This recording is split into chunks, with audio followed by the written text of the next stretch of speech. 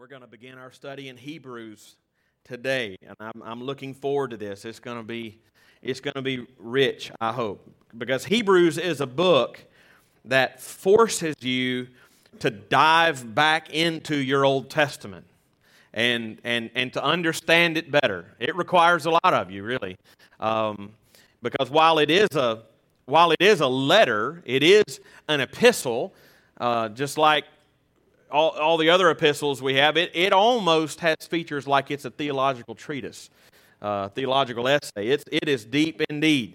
And one of the main purposes of the book of Hebrews is to show us and to convince us how the new covenant in Christ is far better in every way than the old covenant that preceded it through Moses. And by the old covenant, I mean that the law covenant that God gave through Moses, particularly symbolized in the giving of the Ten Commandments, the covenant that said, "Do this and live," Leviticus 18.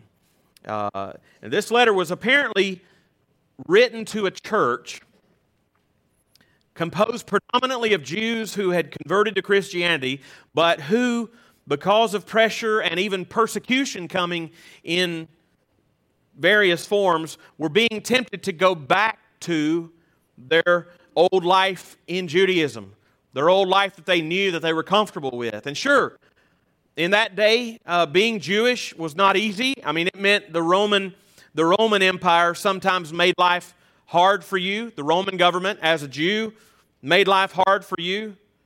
But being a Christian meant that you had not only the Roman government making life hard for you, but also the Jews.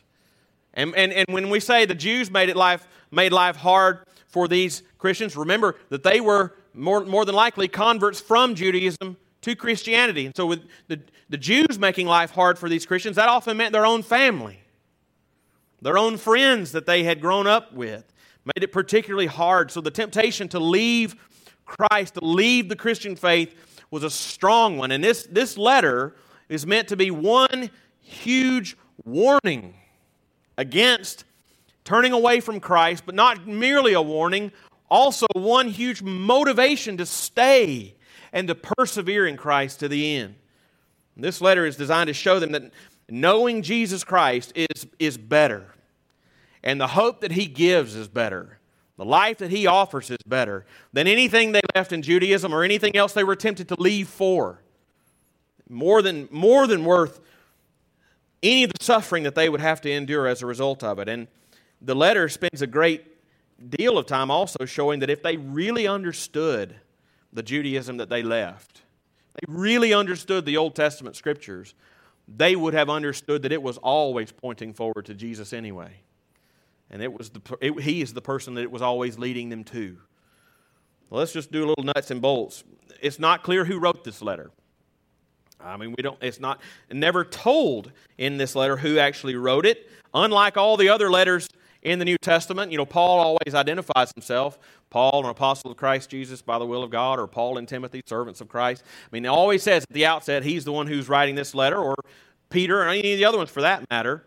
But the author of Hebrews never identifies himself, or even which specific group he's writing to. But you can read between the lines of the letter, and you can say it obviously looks like it was written to Jewish Christians tempted to leave Christianity. Over the centuries, several men have been suggested as possible authors, Paul being the most common one. But as we said, it doesn't seem like any of his other letters. Other people that have been put forward as possible authors, Luke is suggested as possibly the author, or Barnabas, possibly, or even Apollos, who's mentioned in the book of Acts. But even as early as the year 254, the early church father Origen said this about Hebrews, quote, "Who actually wrote the epistle, only God knows." That was the year 254. So who actually wrote the epistle, only God knows. But honestly, it makes no difference who the human author is that penned it. It is so clearly the inspired Word of God and consistent in every detail with all the rest of the Scripture that there's just no question about it. And far from it, Hebrews is one of the most majestic and magisterial books in the New Testament. And it presents Jesus to us, explaining who He is and what He did for us in the most rich and amazing ways. And I just think if you had to summarize the whole book of Hebrews in one sentence, or even in as few as 3 words, I would say Jesus is better. Jesus is better is the whole summary of the letter to the Hebrews.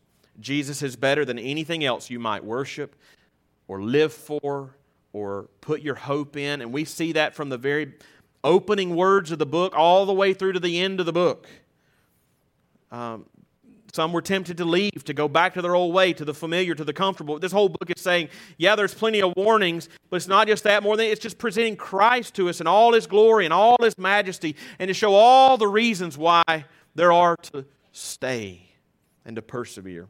We're going to look at the opening words of the book, which are some of the richest in the book, and just consider 2 main points in it. So let's read it and then consider what we find. Hebrews chapter 1, verses 1 through 3. Long ago, at many times and in many ways, God spoke to our fathers by the prophets. But in these last days, He has spoken to us by His Son, whom He appointed the heir of all things, through whom also He created the world. He is the radiance of the glory of God and the exact imprint of His nature. And He upholds the universe by the word of His power. After making purification for sins, He sat down at the right hand of the Majesty on high. We'll stop there. Let's pray. Father, this is Your holy, inspired, inerrant, sufficient, clear, authoritative, and necessary word. And we desire to submit all of ourselves to it. Father, give us minds to understand the truth. Give us ears to hear it when we hear it. Give us eyes to see it when we see it. Give us hearts to embrace and love the truth.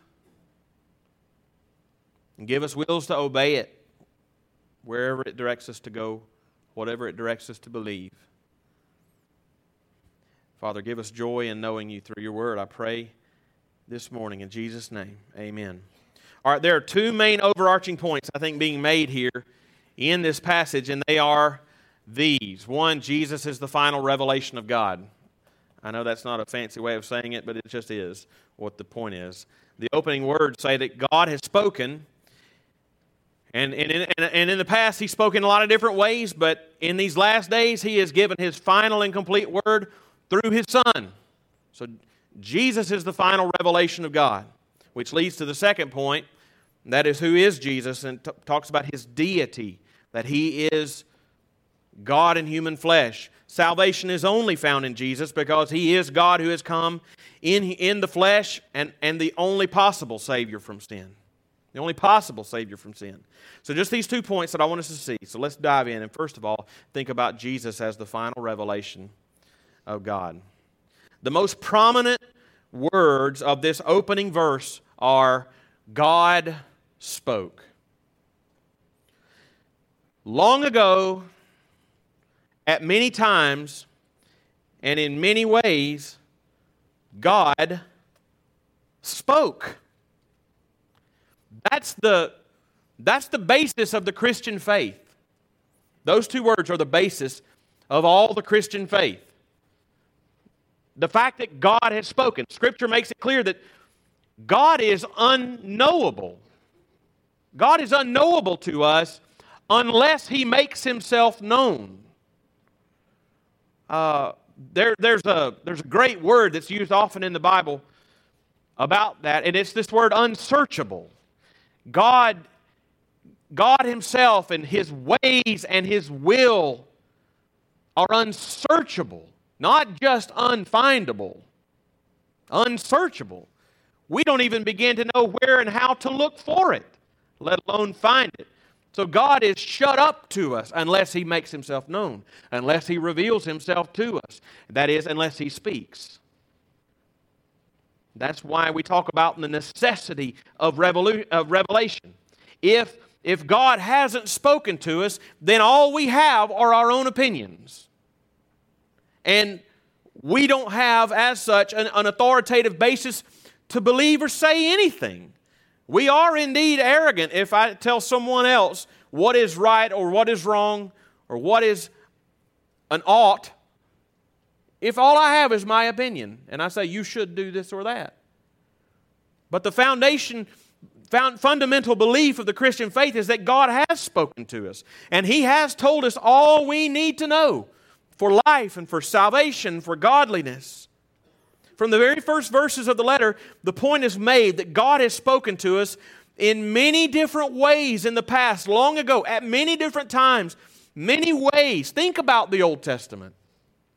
Think about, I know it's all recorded for us in this one place in the Scriptures, but think about within those Scriptures all the variety of ways that God spoke, that God talked to us. He talked to us through events like the Exodus or the installment of a kingship in Israel. He talked to us through events like that, or He talked to us through direct words in the prophets, thus saith the Lord. Or He talked to us through dreams and through visions or through donkeys. You know, many different ways. But the point being made here is that the revelation of Jesus Christ is superior to all the different ways that God ever spoke before or ever will say afterwards. This past summer when we were, many of you weren't here, but if you were, you might recall this, but we studied through the book of Daniel in the Old Testament this past summer. And I mentioned at the outset of that study why it is so important for us to give ourselves to reading the Old Testament and to being thoroughly familiar with the Old Testament. Because it is as much God's Word to us as the New Testament. And consider just how big the Old Testament is compared to our New Testament. I mean, it is enormous compared to our.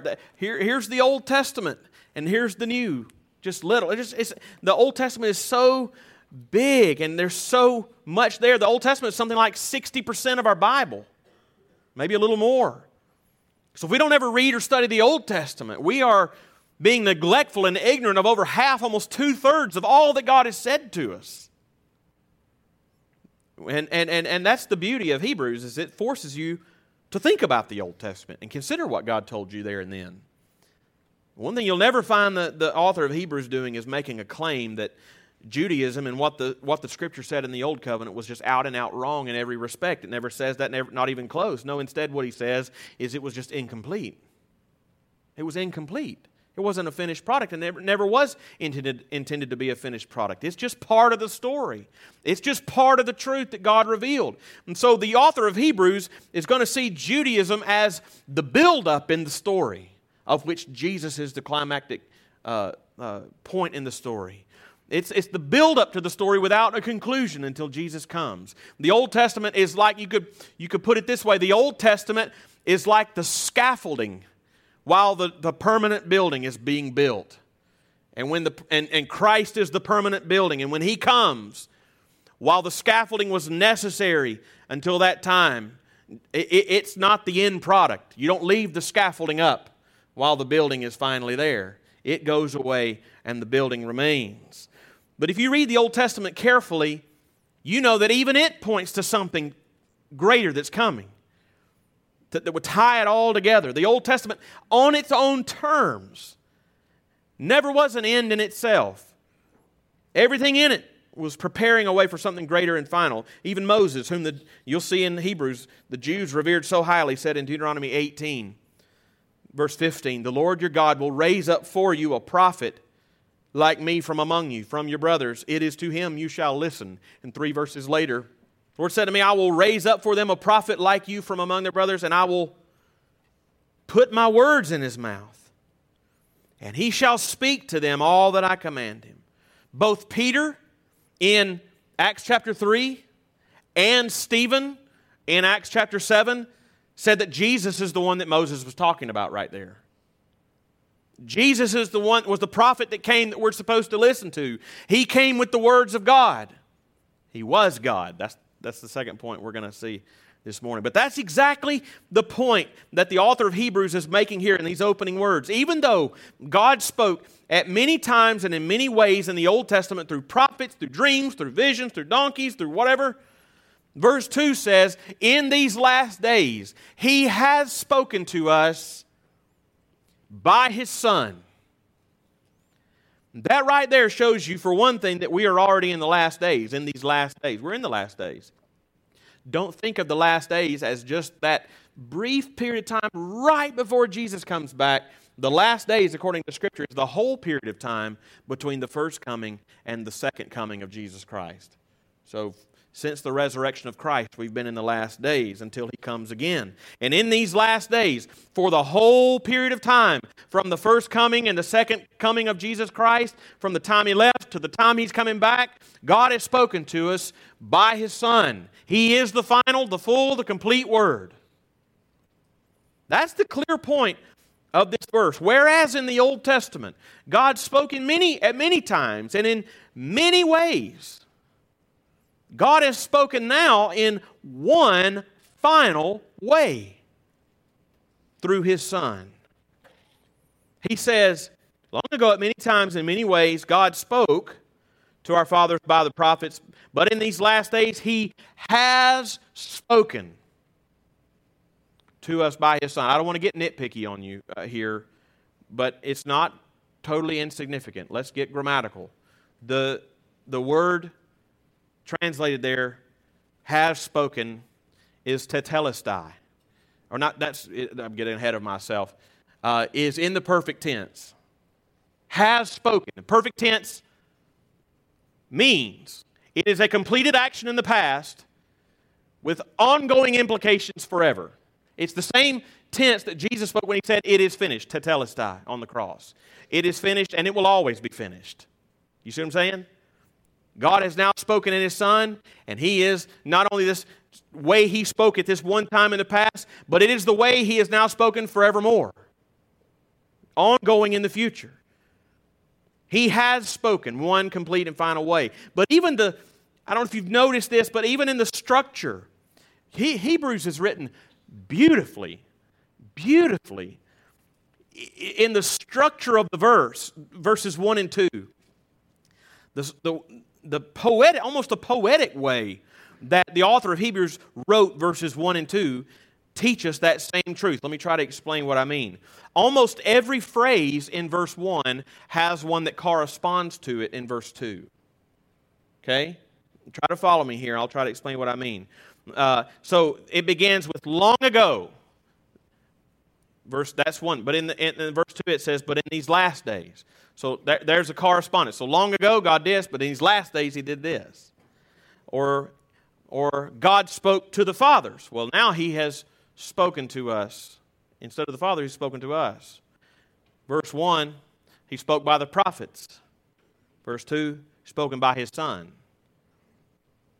In verse 1, He spoke at different times and in different ways. There's nothing that corresponds to that in verse 2. Because when He spoke to us by His Son, there's a period. Right? Technically.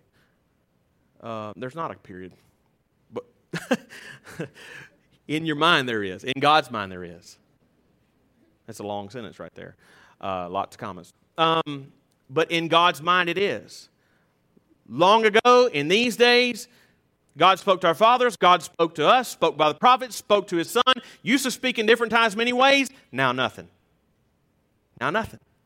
He's spoken to us by His Son. Where you expect to find something new to correspond to different times in many ways, there's nothing there. Everything stops with the revelation of the Son. So God has now spoken to us by His Son, and that's His final and complete word. God has given His final word through Jesus. And that means at least a couple of things before we move on to the next point. One, as Peter said in Acts 4:12, salvation isn't found anywhere else. Because God has spoken, and He said one thing, listen to my Son. He's told us that salvation is in Christ alone. So salvation is nowhere else but in the Son. It's as John would say, 1 John, he who has the Son has life. He who does not have the Son does not have life. But the other thing that Jesus being the final and complete Word of God tells us is that Scripture is where you go to find God's Word. Scripture is where you go to find God's Word. Because The Old Testament foreshadowed Jesus. The Gospels revealed Jesus. The rest of the New Testament explained Jesus. It's all centered on Jesus. And what Paul told Timothy in 2 Timothy 3:15 through 17, this word, all Scripture's breathed out by God, and now it can lead you to salvation and equip you for every good work. When you want to know, and if you went to Venture this past February, you remember this, but when you want to know God's will, when you want to know or hear His Word for your situation, pray, yes, but don't look for a cloud formation in the sky. God can make a cloud formation in the sky. God can speak to you audibly if He wanted to give you His will. But if He doesn't put a cloud formation in the sky, if He doesn't speak to you audibly, it's not because He hasn't spoken. He's already spoken, and He's even written it down for you. When you want to know God's will or hear His Word in your situation, open the Scriptures. There isn't a situation in your life now or in the future that there isn't already sufficient wisdom for in His Word to make every decision you'll ever have to make in any situation. But there's another truth that the author of Hebrews hammers home in these verses, and that isn't just what Jesus is, namely the final and complete Word of God, but also who Jesus is. God Himself, who has earned our salvation. The deity of Christ is an unmistakable theme of these opening words and really the whole chapter. These opening verses don't only show us the superiority of what Jesus has done. I mean, the whole book is going to be about the superiority of what Jesus has done. Moses was a prophet. Jesus is a better prophet. The sacrifices served their time. Jesus is a better sacrifice. The temple served its time. Jesus is a better temple. I mean, the whole book is about what Jesus did is better than what was done in the Old Covenant. But these opening verses don't just show us the superiority of what He's done, but really His ability to do those things and they be better because of who He is. The book is going to spend, like I said, a greater time showing that Jesus is a greater prophet than Moses, how His sacrifice for our sins is better than the old sacrifices, and the temple and so forth. But it doesn't start there. It starts by showing that Jesus did all those things better because Jesus Himself is greater. And for that reason, all that He did was greater and fulfilled all that came before in the Old Testament. In the same breath that He is saying that Jesus is the final word and revelation of God, He says about Jesus that He is the heir of all things. He's the heir of all things. That means He is Lord over all that He is. It's the same thing that Jesus told His own disciples after the resurrection from the dead. All authority in heaven and on earth has been given me. He's the heir of all things. The heir of all things, all authority in heaven and on earth has been given to Jesus Christ. Whom else can you say that about but God? Only God. It's true only of God. And He says about Jesus at the end of verse 2 that it was through Him that He created the world. Genesis 1:1 teaches us that creation is something belonging to and done by God alone. And the author of Hebrews, just like John at the beginning of his gospel, says that Jesus created all that is. Jesus does what only God can do. And that's why in verse 3 it says that Jesus is the radiance of the glory of God and the exact imprint of His nature. The Greek word translated exact imprint is the Greek word character. Character. He is the exact character of God Himself. The only one who could perfectly represent the character of God Himself is God Himself. We are made in the image of God. Adam was made in the image of God. But even Adam, prior to the fall, was capable of falling.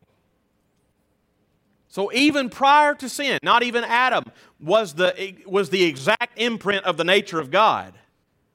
And certainly not we who have a marred image of God. And though we have a conscience that guides us to reflect the character of God, we violate that conscience all the time and go the other way. But Jesus is the exact imprint of the nature of God. He is the image of God, the perfect image of God, the very character of God Himself.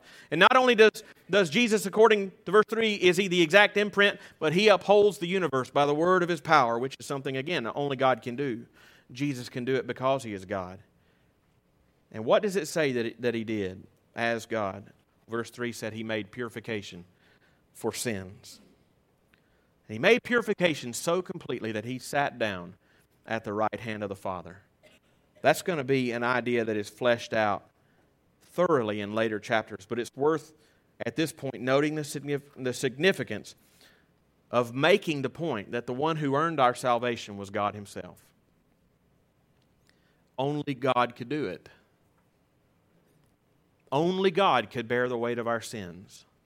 This is not if you've grown up in church, this is just the gospel. This is not a new truth, but don't go to a church where you hear new truth all the time.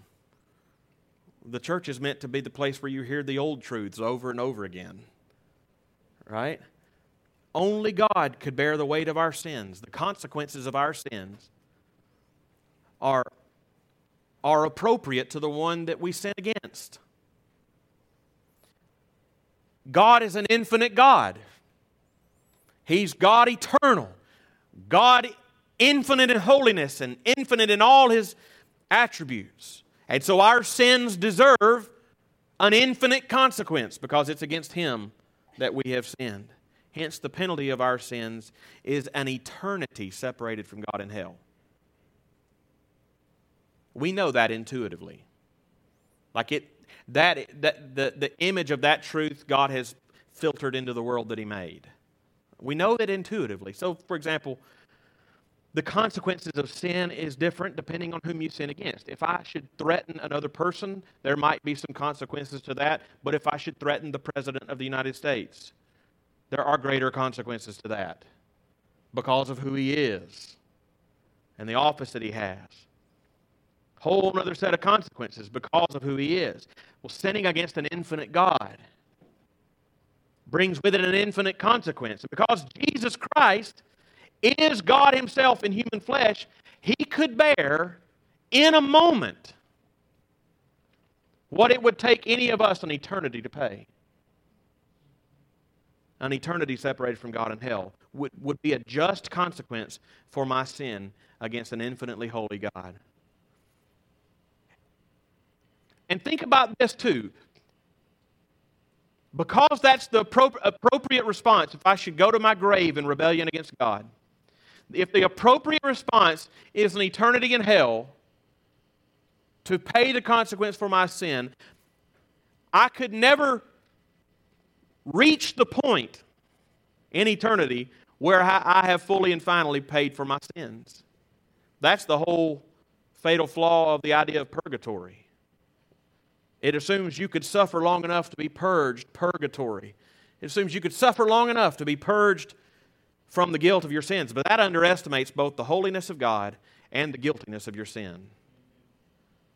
But because Jesus, our Savior, is God Himself, He alone could and did earn purification for our sins. And to prove His work was done, He not only rose from the dead, when He ascended, He sat down at the right hand of the Father. That's going to be fleshed out in later chapters too when compared to the Old Testament priests and sacrifices. The whole point of these early verses is to set the stage for what is to come. It is to make 2 points that will be elaborated on over and over again. That Jesus is God Himself in human flesh, and He has accomplished the salvation the Old Testament promised and pointed forward to. He is the final word and revelation from God, and to turn away from Him is to turn away from God Himself and lose all hope of salvation. Jesus is simply better. So let's pray.